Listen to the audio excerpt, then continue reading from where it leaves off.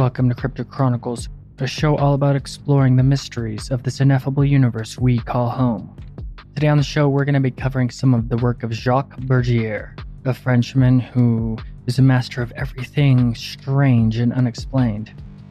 Is it possible that there are secret orders of immortals walking secretly among us in true secret societies? Sounds like Highlander, right?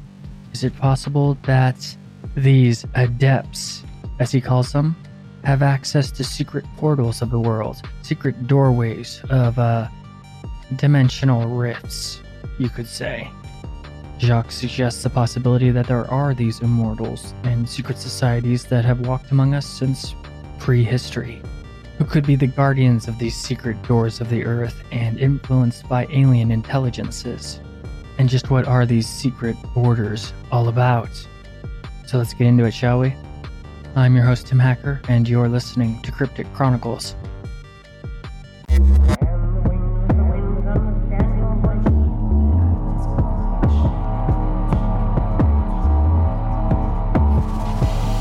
This is the way. This is the way. These entities, they would congregate.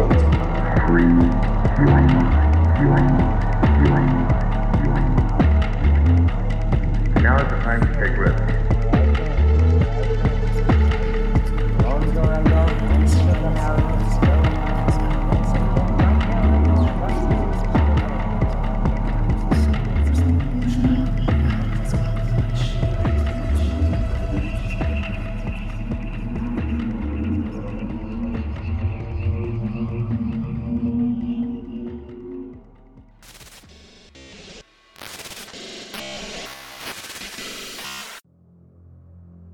As Robert Bloch said, a sudden dreadful knowledge is revealed to one person in a million.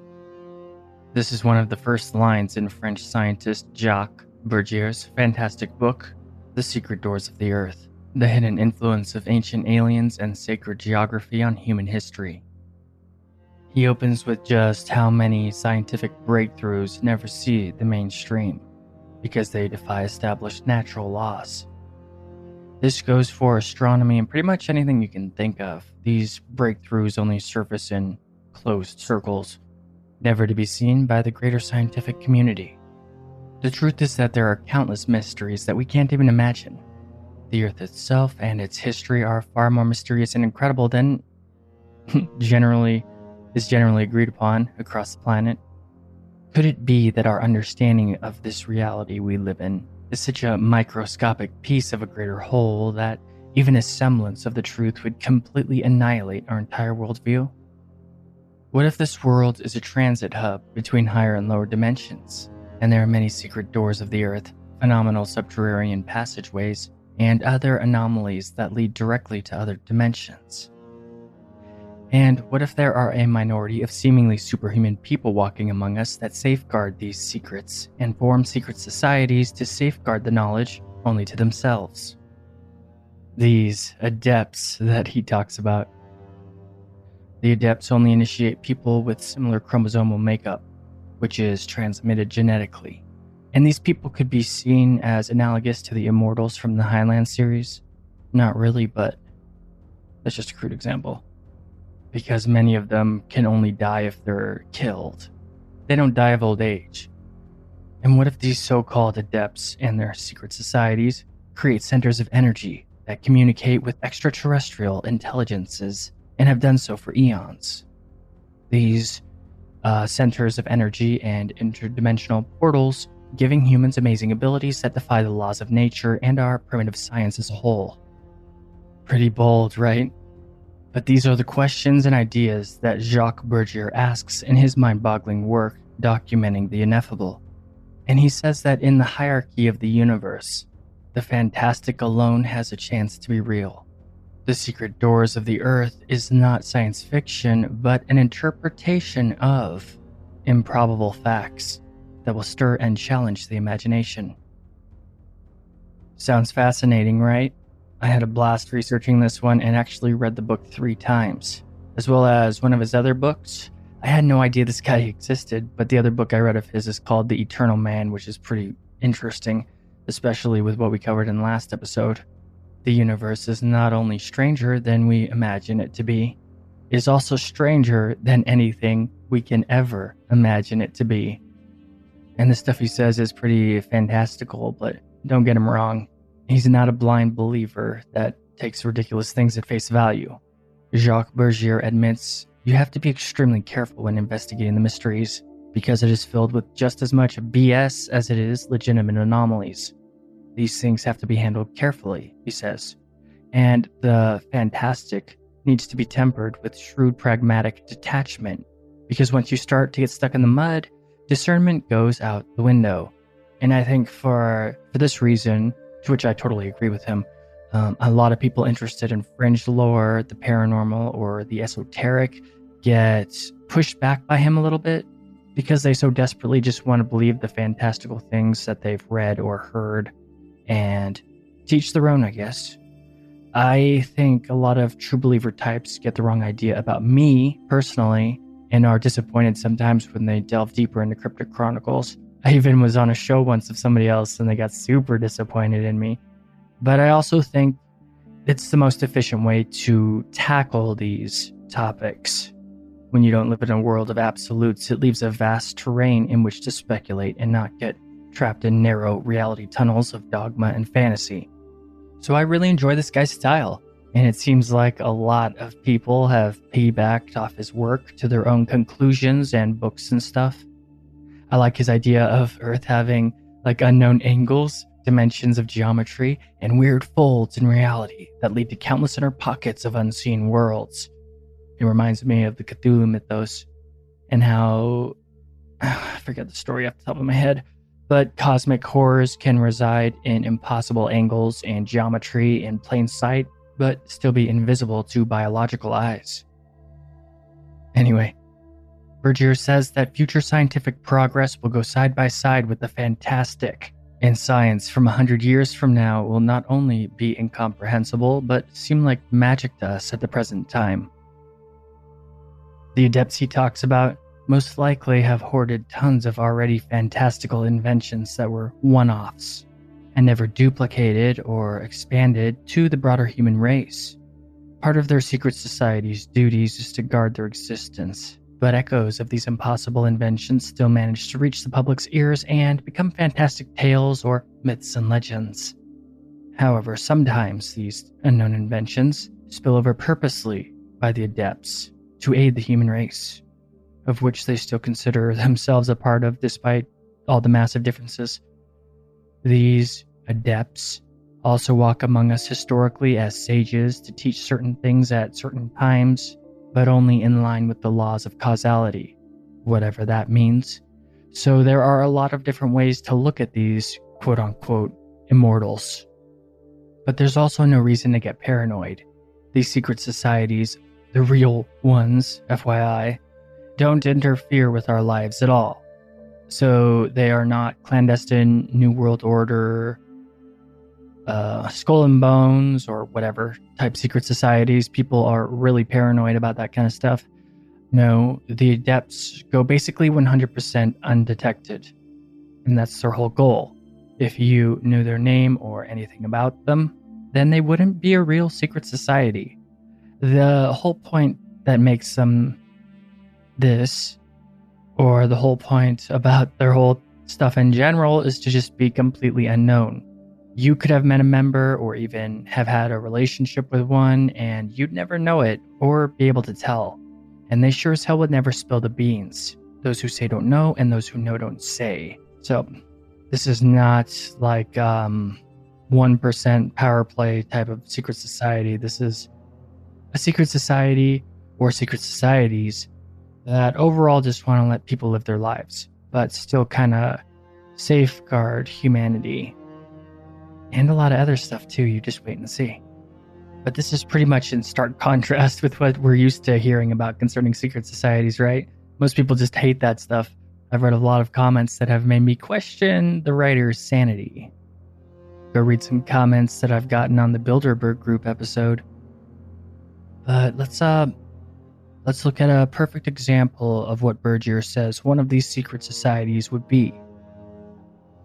Near the dawn of the 20th century, German mathematician George Cantor calculated numbers greater than infinity, which you'd think would be impossible, but no. This discovery, or invention, depending on the point of view, basically pissed off everybody in the scientific community, and he was so harassed and discriminated against, it drove him to a mental breakdown, which eventually resulted in the man legitimately going insane. Who knows if anybody else ever would have come up with or discovered how to perceive numbers greater than infinity. Thank God this guy existed, right? But at the same time, if he had any idea of what was going to await him after his discovery, do you think that he would have gone public with it? Cantor would most assuredly have kept it all to himself, or, more to our point, within a tight circle, trusted with people as open and knowledgeable as he, and released it to no others. And then, when Cantor dies, he would leave behind a legitimate secret society privy to his secrets of mathematics. This, Bergier says, is a real secret society, and the exact way how these adepts would operate. It is not that they want to keep everything hidden, it's that they have no choice. And these societies would survive and thrive even in the most dystopian and authoritarian states. They are not after power or wealth or whatever. So, they are not in the government of the world and the like, or if they are, it's a separate ambition from the secret society. Those who truly discover things that change everything about the paradigm of reality are always wise to keep it to themselves, which is a sad truth, I guess, about our world. But look at history, man. I've talked about this stuff many times. It's only after these people are long dead that they get actual credit for their discoveries and are not demonized. And these secret societies that he talks about, their circles are so small and their topics and expertise so alien to the rest of us, the risk of actually being detected is very low. Normal people wouldn't even know what to look for. And you may wonder, well, what about someone like that has selfish ambitions or whatever? You know, they would break off and use their secrets to their own advantage. Well, these people, he says, these people are chosen beyond the most obsessive scrutiny. Like, they're not going to go get Johnny who lives down the street. They're going to be watching people probably their whole lives. And then not only that, they also have to have genetic similarities to them. And even if they did break off to try to spill their secrets, who the hell would believe them? It would just be more new age stuff, or, you know, like a new Golden Dawn or whatever. I don't know. You know what I'm saying? But one of the most interesting things concerning all of his theories and ideas is that if there were extraterrestrial intelligences that influence humanity and come and go from our world, they would most likely be in constant contact with the secret society of these adepts and no one else. Not governments, not spiritualists, not anyone. They wouldn't have anything to do with our militaries. And the adepts would be used by them in a variety of ways, most notably to protect the secret doors of the Earth. I mean, what if beings from other worlds didn't have to travel here through literal space, but just walk through or fly through a portal?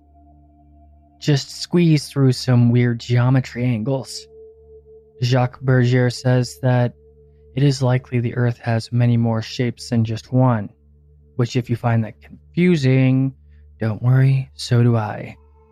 He says a two-dimensional flat Earth and a three-dimensional round Earth exist at the same time, as well as a variety of different forms, all existing at the same time in the same place. The answer, he says, is mathematics and geometry. In mathematics, Riemann surfaces are composed of many layers. These layers are neither one on top of the other, nor one under the other.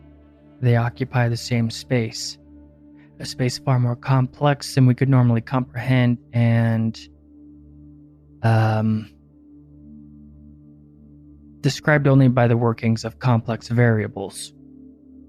There is also other insanely boring mathematical complex stuff to explain it, but we don't really want a math lesson here, now do we? Mathematicians have another way of expressing the same idea, and this is like the simplified version that is really easy to understand, but it is extremely simplified. Just keep that in mind. On a flat map of the Earth, 4 colors can be used to separate all the nations of the planet without a single one coming into conflict with the other in defining a nation's borders. This also includes every single region, too. And this is probably the best way that most people can understand it on a basic level that he says. A way that people can understand how something can exist on the same thing at the same time. But the real interesting thing about this idea is it opens up pretty much the idea of inaccessible areas of our world that can't be found on a map. And oddly, sometimes people have accidentally popped into these areas, or people from other areas have popped into ours. And this pretty much destroys the idea of how reality and our world are typically looked at. All of a sudden, not only does the universe become insanely more vast, but our own world becomes a sprawling, unexplored frontier. With what we have explored and mapped out just being a part of one of those colors on the map that I just talked about. And this leads to the fascinating phenomenon that every single civilization the world over has had legends of hidden worlds open to human traffic in certain circumstances. However, these hidden worlds can't be entered by any normal means and are not able to be mapped. Think about fairy folklore and stuff like that. There are even a lot of interesting stories out there concerning people who could have come from quote-unquote out there, if you know what I mean. People who stumbled over into our plane of reality. Such as in April in 1817 in England. I can't remember what the city was called right now, but a lady who spoke no human language was wandering around, knocking on door to door, just going around a bunch of people's houses. They tried to get her to write down what she wanted to say, but apparently the woman couldn't write in English or French or anything that they could understand.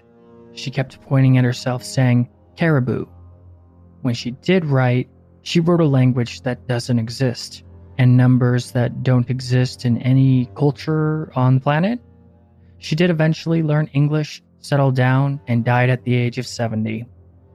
But back to what I was saying earlier, she basically wised up pretty quick, made up a story of a woman that had no existence in English records to get people off of her back. The entire story of her adopted identity was proven to all be BS, and her origin was never given a satisfactory answer. What's more confusing is she could have interacted with one of these hidden adepts I've been talking about. A man came forward to take her into privacy, saying that he did understand her and that he was an Indian sailor who actually recognized the woman's language and said that she was a kidnapped princess from Indonesia. She had been kidnapped by pirates and he would take her to safety or whatever. But he did just want to separate her from the English people, and the conversation between them most likely imparting her wisdom to not be honest about her origins, hence her adopted identity, because she just came right back to the English right after talking to that guy, and the man's story of her being an Indonesian princess revealed to be a lie. What's interesting about this story is that the woman was illiterate. Well, illiterate in English, both written and spoken. But she had a complex language herself of unknown origin. She also wrote for everyone from the very start. Not only a written language with a working alphabet, but also a system of numbers. Yet at the same time, this whole story is pretty easily debunkable to yourself, I guess. If you are a skeptic, which was the intention in the first place. The man who took her away for a bit most likely laid it out for her pretty absolutely that she could not be honest about her origins. And I know that may sound convoluted, but I guess I could have explained it better. But there are many stories like this throughout history, even up to modern times. Most of the time, these characters disappear shortly after their arrival. Not always. Jacques Bergier offers the idea that there is some sort of police force from other places that handle this sort of thing. Maybe even from their own worlds. Or ours, who knows? It's just speculation. And interestingly enough, he says that things that happen in one world affects the other. Sometimes even continents, cities, or land masses overlap on one another, with stuff from their world coming into our world and stuff from our world going into their world, etc. And in one of these other worlds dwells the king of the world, quote unquote, who safeguards humanity. His city is of the highest culture, research, knowledge, and technology, to the point that their technology is basically magic to us. Avalon, Luce, Shambhala, Agartha, basically insert any other mythical city of legend, and this is that realm, or at least an analogous place to those realms. Secret societies of the Adepts safeguard access to places like this and make sure as few people accidentally stumble into it as possible. And they are so serious and devout about their duty, no amount of torture or threats or anything will ever get them to break. They can't be broken, only annihilated. However, stumbling into the realm of the king of the world on purpose or by accident isn't the end, because one can come back as well as go there. It's not like an end-all be-all. They are open doorways, though few know where they are. But even though it's so inaccessible, many wisdom traditions and teachings come from this city. And don't go anywhere, we're going to take a quick break. You're listening to Cryptic Chronicles.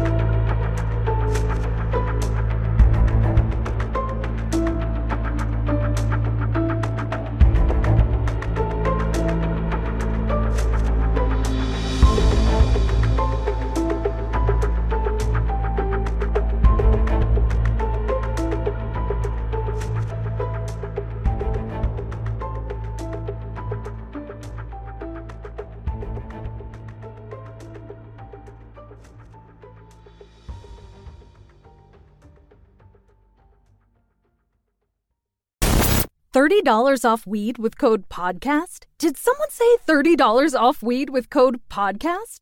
Amuse delivers over 500 high-quality cannabis products from the Bay Area brands you love at everyday low prices. You can also rest assured that everything will be up to your high standards. So what are you waiting for? Start shopping now at Amuse.com. Use promo code PODCAST to save $30 off your next order. That's AMUSE.com.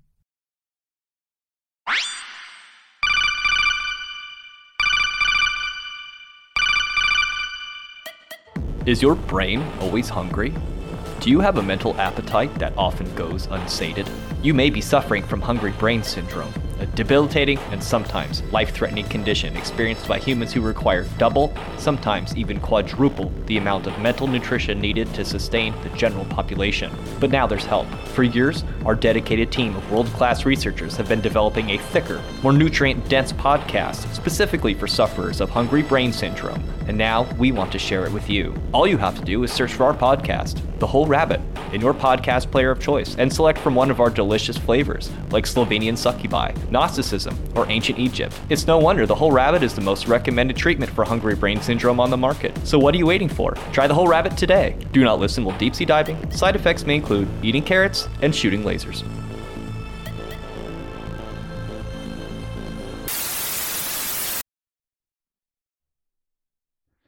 So the stories of these people who stumble in and out of our world from another world are myriad throughout history.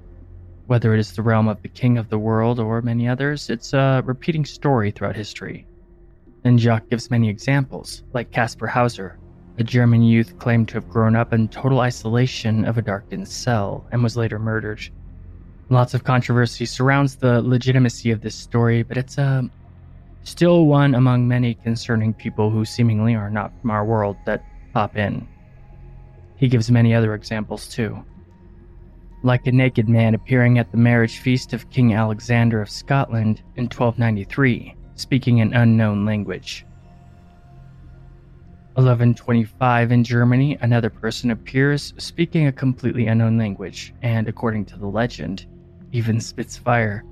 which sounds like he could have brought some technology over with him or something. And tons and tons and tons of people witnessed him burning trees with his fire, being a well-documented occurrence. In America, there are tons of these cases.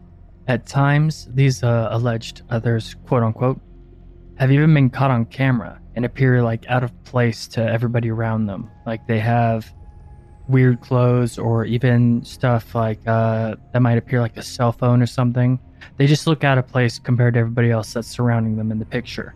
I don't really want to get too into these kind of cases because I feel like that's probably a subject all its own that I should do, like separate. Like it would be a good topic all its own for the future is what I mean. But according to Jacques, there are more than 30,000 of these cases that have been documented. And this book was written a while ago, so I'm sure that's gone up a lot. But with all these people who pop up that shouldn't exist, there are just as many cases of people from our own world that just straight up vanish without a trace, with no explanation or evidence of what happened to them or where they went. However, these vanishings also include ships, planes, submarines, or pretty much anything you can think of concerning travel. The barrier between our Earth and other Earths is open in many places, so much to the point where you won't even realize it if you're going through unless you look for it or know about it, unless you're one of these adepts initiated into the mysteries. But if there are also gates that need to be opened, then I guess these people are pretty much just victims of circumstance, at the wrong place at the wrong time during a journey, like when someone or something is doing a journey through these portals by, the beings who utilize them. Beings like the legendary Apollonius of Tyana, who was around to see Roman emperors assassinated and worked with Madame Blavatsky in the last 3 years of her life. Many philosophers have held the tale of Apollonius of Tyana in high esteem. Such high esteem they've actually positioned him as one of the most seminal important people in all of human history. Jacques says Apollonius performed many supernatural feats, like refusing to get on a boat, saying it was about to sink, and guess what happened? It sunk. Apollonius always had what he needed, but didn't really have any day job, and he always refused pretty much any gifts that were given to him. So however he got by was unknown pretty much all throughout his history. When asked about what mysteries he knew about the universe, or just in general, I guess, he was always pretty vague, hinting at the understanding of the gods and the power of demonological energy. And indeed, gods and demons were very real to him, and not human, not dogmatic, more universal. Think of Carl Jung's archetypes. The archetypes are essentially gods, the personifications, but they are not literally Zeus in a cloud throwing lightning and stuff like that. Apollonius says that actually all humans already have the powers of the gods and all the demons as well. It was their birthright. The thing is that humans are mostly ignorant of it. They don't even know it's there, much less how to connect to it. Adepts, I assume, are, or at least according to Jacques' work, are people who can interface with it in some way or another. In one of Apollonius's letters, he called it the divine faculty. The Persians called people who had the divine faculty magicians, or magi. He said that a magician is someone who represents the gods. Oh, and this is magician like a wizard, not a magician like cards and tricks and pulling a rabbit from a hat. But these magi, they had the divine faculty in them.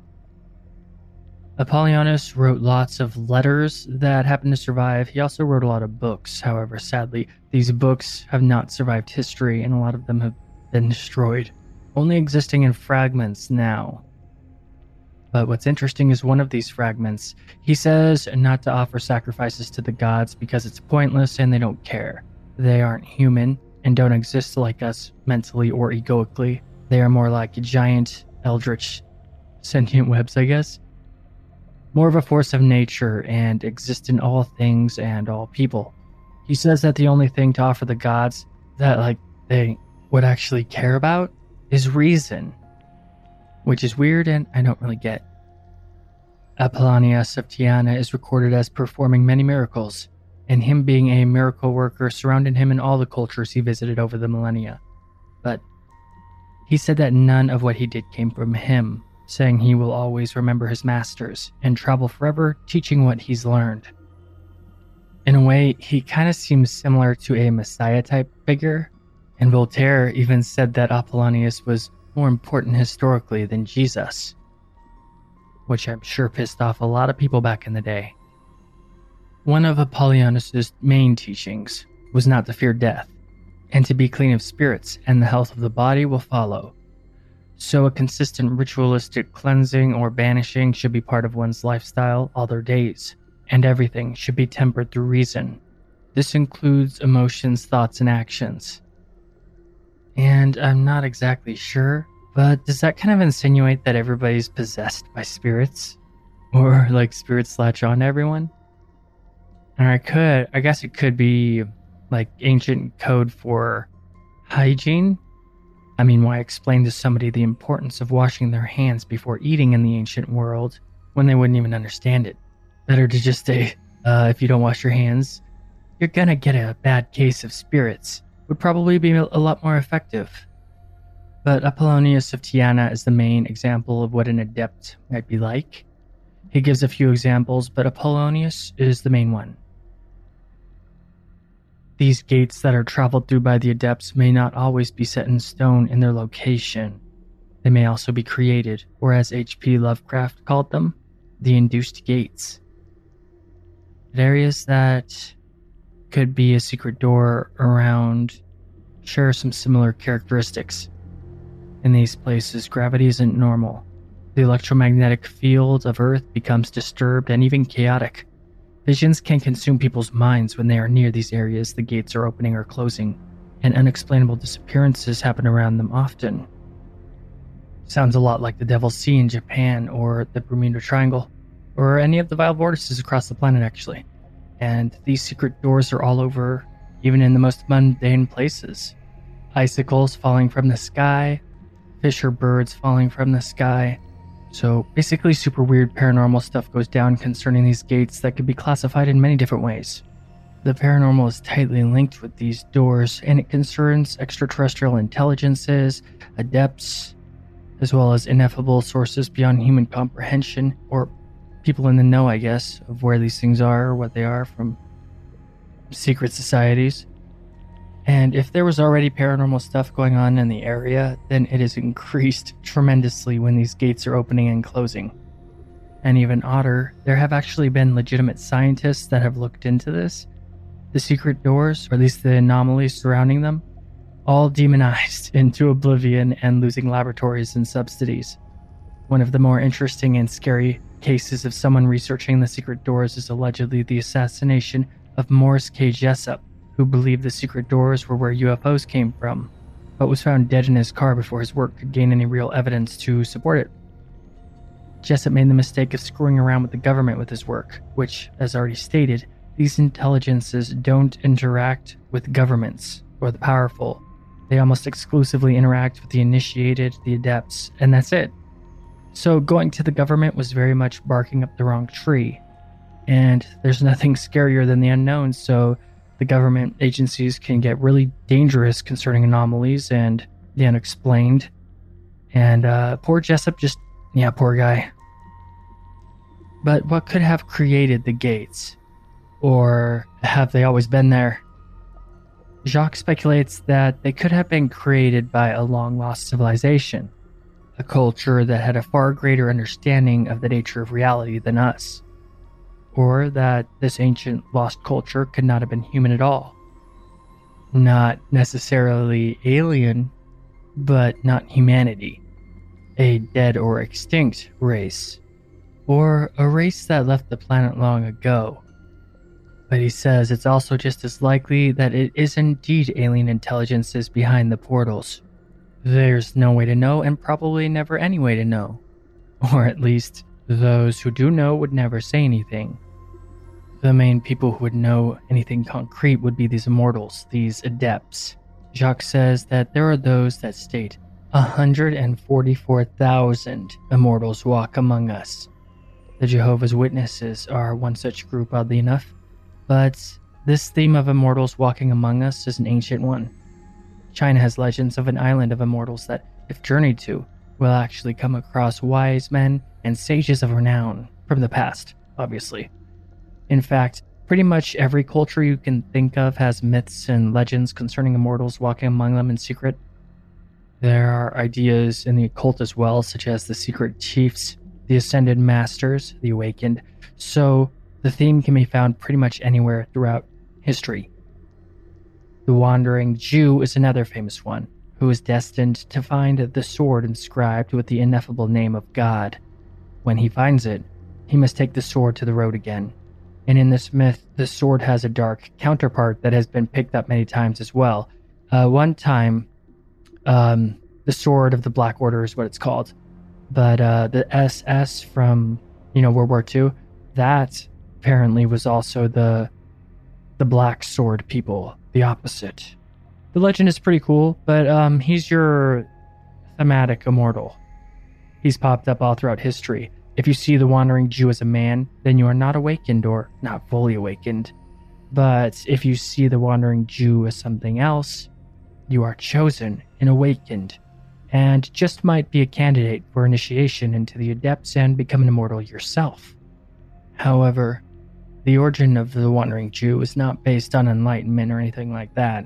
How it goes in the legend is when Jesus was carrying his cross to be crucified, he sat to rest for a moment at a shoemaker's door.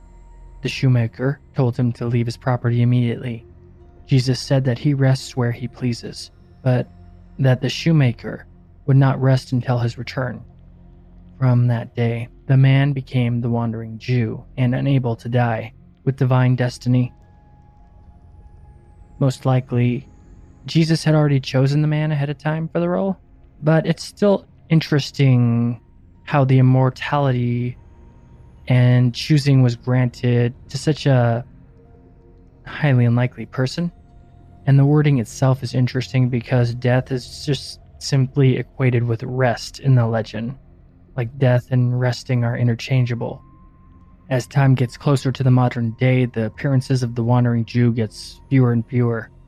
But he's still around, walking among us. Jacques says something about how his return and something about the Rosy Cross I didn't really understand, and he doesn't explain it. But I was wondering if he was referring to Christian Rosencreutz, the legendary founder of the Rosicrucian Order, to which a lot of modern Western occultism has its roots in.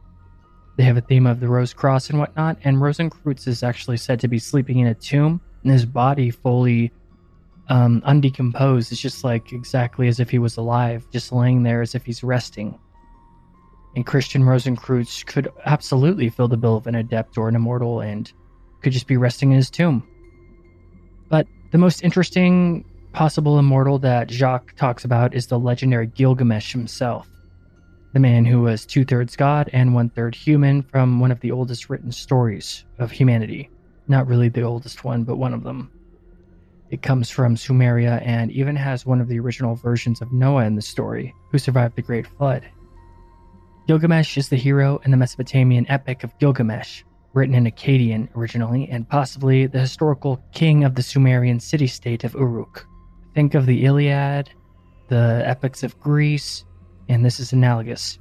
Myth and real history mixing together.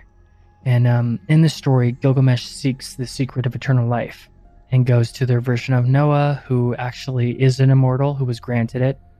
And he's told how to become immortal, but he screws it all up. And he ends up having to go back to his kingdom and just live out his life as a mere mortal and eventually dies. However, according to Jacques, Gilgamesh actually succeeded here, and the whole story of his failure a concoction to conceal himself, which is totally in line with our theme here about how all of the adepts hide everything and obfuscate themselves and make up stories to cover their tracks. He says that there's a lot of people who think that Gilgamesh is actually a guardian of sorts for humanity, an immortal protector. Interestingly enough, though, he does say that immortals can die. They are just immortal to the passage of time, and if they die, then their bodies are indecipherable from normal humans. So if an immortal is investigated or, autopsy for his death, They can't tell that he's an immortal or an adept. There's no difference between a normal human. And that's their whole deal, to remain in the shadows. So anything in the mainstream ideas about them, or... I mean, like, mainstream as this kind of topic can get, you know what I mean? It's all there to conceal the truths to it all, and not reliable in the slightest. So if you ever come across a book or articles or stuff about immortals, it's, according to this, it's just all propaganda concocted by the immortals in some way to hide anything true or tangible about them, according to Jacques' ideas at least. They are above any government and any government agency and military or any power on Earth. They're just on a whole different level. And since they have the secret of immortality, time itself is one of their greatest weapons, allies, and tools. They think in terms of centuries and millennia, not day-to-day life like the rest of us. And then there are the tales of the alchemists. A Chinese alchemist supposedly truly discovered the secret of eternal life back in 2 AD. Taoist monks were the alchemists of the East, and to many, they believe that they succeeded in a lot of their alchemical goals. All secret, of course. No one knows the truth behind it all, and no one ever will, other than them and their small group of a secret society. And with the legends they've concocted around themselves, the idea of taking them seriously is an offense worthy of mocking. But all according to plan. Then there's the European alchemists and the Philosopher's Stone and all that stuff, but I'm sure you know all about that and I don't have to really go into it into detail. However, it's not just immortality, it's also long life that is concocted from alchemy. And these stories are found in ancient Egypt and myriad other cultures across the planet throughout history. These legends of people who have discovered the secret to immortality, or prolonged life, only known to the secret societies of the adepts.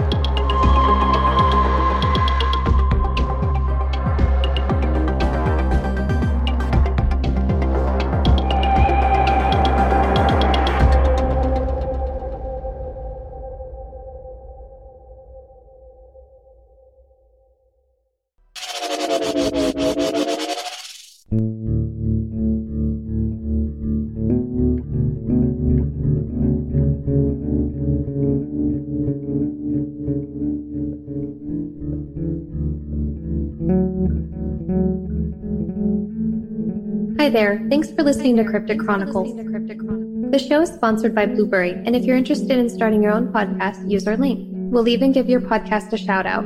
Go to crypticchroniclespodcast.com and click on the Blueberry link on the homepage. By doing so, you'll be helping the show. Blueberry is optimized for iTunes as well as all podcast hubs.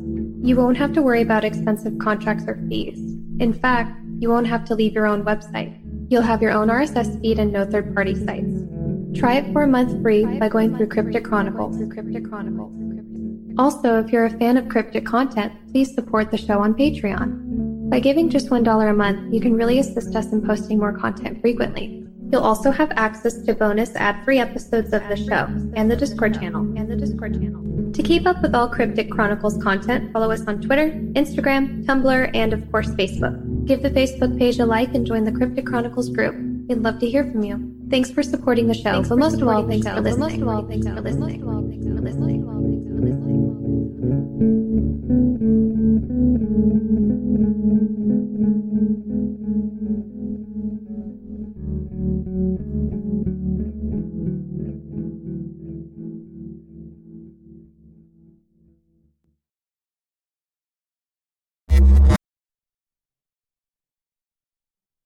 The immortality gained by these adepts has many different ways to look at it. A lot of spiritual type people may be upset that the more popular ideas are chemical and very much within the laws of nature. They'd most likely think that it should be something spiritual or something like that. But most of the people that Jock refers to are pretty grounded and see it as a possible unknown science to the broader world. If you think about the Anunnaki stuff, they supposedly altered our DNA slightly to give us shorter lives, but those deactivated strands can also be reactivated. Marcel Pougier says that the state of immortality is actually a state of mind, and once the limitations imposed on us growing up during our indoctrination are, deprogrammed, as a Gestalt mind as a whole, as like a collective consciousness, collective unconscious, the sea of unconsciousness that all humans have a drop of. If the Gestalt consciousness believes that we can live longer or even not die of age, then humans will eventually evolve to that point naturally. A lot of Marcel's ideas are kind of woo and cliche, but don't want to go throwing out the baby with the bathwater. He's got a lot of good ideas too. Though Jacques seems mostly skeptical of him, but his ideas on being a superior human being is awesome. Not superior as in better or anything mundane, but superior as like a true human, awakened, to be more cliche. I did have the quote written down, but apparently it has vanished into thin air or something. But essentially, it is a state of being in which a version of himself that rarely shows itself can experience the ineffable. And in this state of true human, he believes that controlling how one ages over time can indeed be possible. And such a state of enlightenment would mean choosing your own life cycle, if one is not, of course, killed by outside means, that is. Marcel Pougier's work should definitely be taken with a grain of salt, but there's some pretty legitimate, enlightened ideas and thoughts in there. Jacques gives many other examples, but I don't really want to get too into all that detail. He gives many other ideas of possible immortality, both scientific and spectacular. But he also says that overpopulation would become an issue if this were ever released to the public. If you add immortality to all the problems that human civilization has now, it would just make everything worse.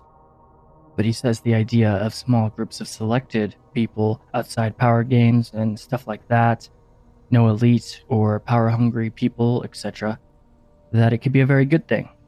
And if the adepts that control the secret doors of the earth truly are immortal, it's imperative that the world at large never receives such technology. At least, not until humanity is more developed and mature and has the ability to survive beyond our world. Otherwise, our world would just turn into a nightmare world really quick, where the balance of light and dark and duality and whatnot would be completely thrown out the window, maybe even making our world irrelevant to its intended purpose. Though Jacques says that it would be good to have the ability to resurrect people using the same type of technology, resurrect people who die prematurely or by accident or disease or tragedy, stuff like that. But only under those circumstances. So it would take a certain level of discipline that the human race doesn't yet have. But that way everyone would be able to live their lives despite the random, unfair nature of nature. However, the sad truth is that humanity is not mature enough to use this type of knowledge wisely and responsibly, hence why the adepts keep it to themselves. The secret societies of the immortals would never allow it to escape. And this is not out of malice or selfishness, as many who hear this at face value may assume. It's actually for our own protection, despite horrible things we must endure because we do not have such knowledge. And how the adepts themselves came up with this technology obviously cannot be known, but examples are possibly through the intuition of spiritually enlightened people, or even paranormal intuition, or just straight up the knowledge being given by alien intelligences, or supernatural or interdimensional entities. Who knows, maybe even a mad scientist. Jacques gives many possible examples. But where would these immortals be and how would they hide? Legends of subterranean fortresses of immortals exist to this day in high number, such as the anonymous superiors, masters who promoted movements like Theosophy or the Golden Dawn. These immortals the Ascended Masters, the Secret Chiefs, they also have the ability to immobilize their bodies in death-like trance, just like how I mentioned earlier Christian Rosenkreutz, and they exert like little to no energy during these states. And Jacques says that it's possible when they're in this state, they have their focus completely turned inward. The inner worlds, as some esoteric lore says. I forget the guy's name. He's the German esoteric guy. Oh my gosh, I feel so embarrassed. But he was one of the people that mainly popularized the term the inner worlds, even though it's been around for a long time. Rudolf Steiner. Rudolf Steiner was his name, the inner worlds guy. The confusing thing too is that the inner worlds are connected to everything else as well. So they can actually travel and do a bunch of stuff outside the limitations of their physical bodies, apparently. And it is a paranormal or supernatural state or a spiritual state or just an unknown psychological state, depending on your point of view. This idea kind of goes along with one of Jacques' other books, The Eternal Man, which is less about the immortals and more about humans being countless of millions of years older than we currently think. It is, I don't want to get too into that. It's off topic and goes into prehistory, advanced civilizations, which we've talked about before. But essentially, human beings could be a recurring and normal state of existence in realities. So if we ever actually go traveling in space, we will absolutely discover other humans in the galaxy. But this eternal state of humans is also on the Earth, as long as it's habitable, that is. But he states in that book, too, that it seems likely that humanity is influenced by alien intelligences. But it's important to remember that Jacques doesn't give absolutes or answers, just ideas based on his knowledge and understanding. So, quote-unquote, alien intelligences could mean a whole bunch of different stuff. Use your imagination. He doesn't necessarily mean literally aliens. And he doesn't necessarily not mean that. That could even be humans from the future, who knows? Humans from different dimensions, blah, blah, blah, blah, blah. It could go on forever, me analyzing his ideas. And another one of the main ideas he has is just how different these immortals are than normal humans. Well, when compared to normal humans, I mean, with basically all time placed out before them, the immortals must look at things extremely different than normal people.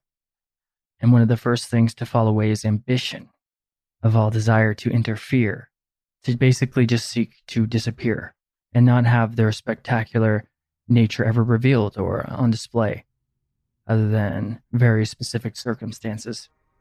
Don't get me wrong, they're not going to step aside and allow whatever to happen whenever. Like they've gotten involved in pretty much all of the big crises humanity has faced over the millennia. But overall, on the day-to-day, they have no interest. They just leave the rest of humans to ignorance, etc. They will always help lift up as best they can based on what humans can comprehend during the era going on. Like, for example, what I said earlier. Sometimes it's better to just tell people that spirits are going to get them if they don't wash their hands before they eat, instead of trying to literally explain germs to someone in ancient Carthage or whatever. Like, you work with what you got.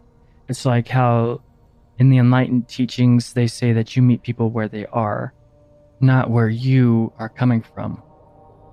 Otherwise, whatever you say won't make any sense. And they'll probably just think you're crazy. But for the most part, the desire to interfere in the daily hustle and bustle would disappear. They wouldn't care about things like propaganda or pin the tail on the bad guy type stuff. They wouldn't get stuck in the polarized reality tunnel of conflicts in society that are always shifting back and forth. One person's hero is another person's villain, etc. They'd be more about, metaphorically, they'd be more about cultivating their own garden, sort of speak. So you wouldn't ever find them regurgitating dogma to anyone or anything like that.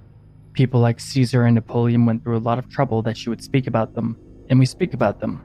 And there are those who go through a lot of trouble that you would not speak about them, and we don't speak about them. These are the adepts. They intend to do their best not to impose themselves on us, which actually is not only because of their power that comes with a state of immortality, but the centers of energy these secret societies create. This is not mystical psychic energy.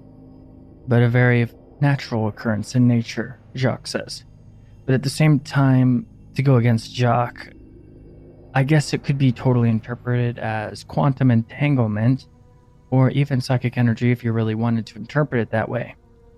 But it's not just heightening the self to become true human that he talks about. I mean, it's also called uniting with the higher self, the daemon. There are all kinds of names. What's the magnum opus in occult lore? There's lots of names for it in metaphysics and esoteric lore, but it's not all that good stuff on top of immortality that's fantastical.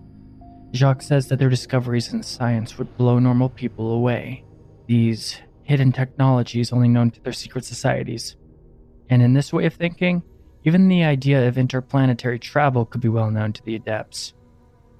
Not even through their secret portals to other dimensions, but literally through space in our current layer of reality. Like they could be space travelers and we never know. Jacques says it's probable that this technology would make governments and militaries weep with envy, and it always will be beyond their grasp, objectively in all ways. His ideas about this kind of remind me of the whole secret space program theory, but without all the corrupt government stuff in it. I think I've talked about this. Yeah, I've talked about the secret space program a couple times here. You know what I'm talking about. But Jacques says that folds in the world work just like folds in the Earth itself, and a lot of things beyond our current comprehension exist inside our planet, through secret doors. But he doesn't go into the hollow Earth stuff. It's more dimensional layers than literal hollowness inside the planet that houses mysterious and ineffable beings. But this secret space stuff that they do could totally be hidden inside the Earth, he says. And despite all their power, the authentic secret societies have total detachment and no interest in the affairs of the world. This is why they've lasted so long. The more famous pretender secret societies always collapse, splinter, and their secrets become revealed specifically because they have egoic obsessions and interest in power in the world. This is why all the secret societies have had issues, the quote-unquote secret societies. The members recruited into these real secret societies are scrutinized beyond obsession and detail, so not one such like egoic, power-hungry type person would ever be inducted into their ranks. For example, we've all heard of the mysterious Freemasons and Skull and Bones and Bilderberg Group and, insert secret society name, Illuminati. But if you know a secret society's name, and you know of some of its members, or who's been a member in the past, or you know some of its activities or rituals or whatever, then this isn't one of these authentic secret societies. It's just a secret society in name only, which is good marketing, when in truth, it is just a society that has secrets. The members of true secret societies are satisfied with glory all their own. They discover for the sake of discovery and don't have any interest in acknowledgement or renown. This is one of the attributes that makes them true human. They don't have any need outside themselves. And such people are masters of keeping secrets. When there's nothing to prove or gain, interacting with others takes on a whole different meaning, and the mundane nature of life just fades away. Jacques says that these secret societies are so ancient, the cultures they originated from are extinct. They have survived cataclysms, deluges, and myriad dark ages that have befallen humanity over the millennia. And with how rare these people are that are candidates to be initiated into these societies, there's like maybe 100 every generation, and even that is scrutinized even more because certain genes are required as well. But that doesn't mean that induction is hereditary, not in the slightest. They are not. They're also like what's the right word? What's the word where you help out only people you know and don't help out people you don't in like a business or organization? I am really not doing that great today. But you can't get in through friendships or who you know or favoritism. Somebody who passes all of this or gives all the signs that they can be inducted into one of these secret societies is like as rare as lightning striking from a clear sky.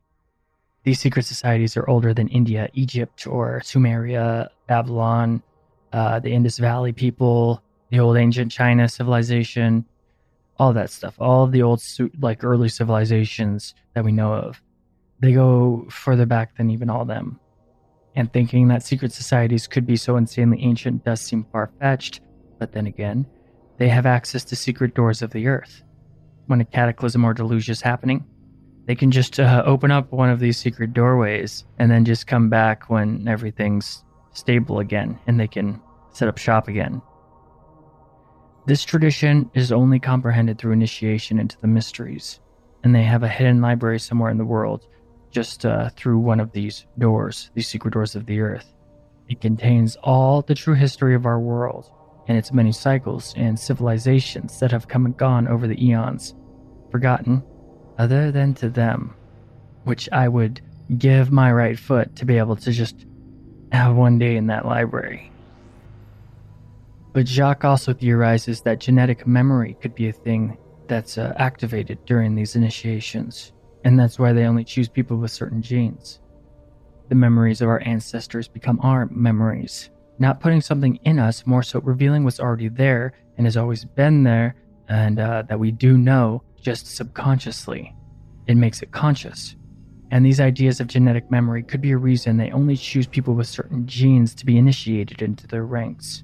They could possess the required genetic memory, quote unquote, of an ancestor. Maybe even the genetic memory of one of the original adepts first introduced to the hidden doors of the earth leading to other planes of existence, like a weird form of reincarnation, but not really. He doesn't even talk about this in the book. I'm just kind of speculating. So, initiation can only take place to those who have the proper genetic code, and things that aren't there can't be brought up to the surface, according to Jacques. However, all humans do have the capacity to awaken genetic memories. This is not something just to the few people. It just so happens that the code for initiation into the Adept's secret orders are rare, insanely rare. But Jacques makes sure to be very clear that this code doesn't have anything to do with race. There is no supreme race or any stupid crap like that. The code is in all strains of humanity. Just a black swan, the rarest of the rare. Jacques says that the way these people that can be initiated are found could be paranormal, like somebody's, maybe they have like a psychic aura about them that makes them stand out in a crowd, or just some sort of clairvoyance or something. They are most likely studied and watched all their life before they are ever approached for initiation. And they must be highly intelligent and have a solid character and have a just heart. So there are all kinds of prerequisites that need to be there in order to even be considered for initiation. In any case, all the secrets of the world, and who knows what else, secrets of the universe maybe even, are open to these people once they're initiated.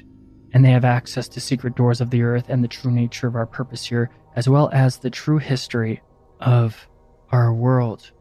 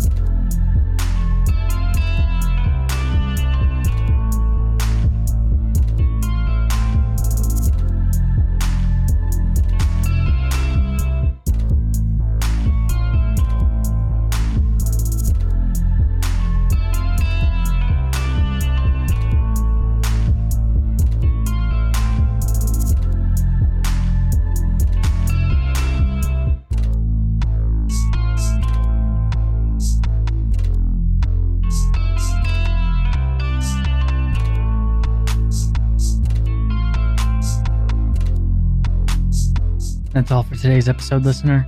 Hope you enjoyed the secret doors of the earth. I'll leave a link to it in the details. I'll most likely have to go back to more of Jacques' work in the future because this guy's made a lot of good stuff that I find very fascinating. And I'm kind of bummed out that I never heard of him before. Like, I should have been reading this guy years ago. Anyway, Cryptic Chronicles is available on Spotify, iTunes, Podbean, Spreaker, Stitcher, Google Podcasts, Amazon Podcasts, and basically all podcast hubs. You look for us and we're there. If you can, listener, please make sure to like, comment, or review wherever you hear this content. It really helps out the algorithm and helps spread the show, which helps me tremendously. I put an insane amount of work into this, and just that little bit greatly assists me and the growth of the show. If you can, also share the podcast with people that think like you and are open-minded and interested in the mysteries of the universe. Just share it on social media or anyone that you think might be interested that you know. I'd really appreciate that as well. Just in doing that little bit, you're doing more than your fair share in support. And if you really like Cryptic Chronicles and you happen to be awesome, make sure to join the Chronicles Vault. Now, I do have a Subscribe Star now, so those people who hate Patreon, there you go. Check out my Subscribe Star, it'll be linked. And by being a supporter, you will have access to early episodes, a bunch of other good stuff, Totally worth it, I promise.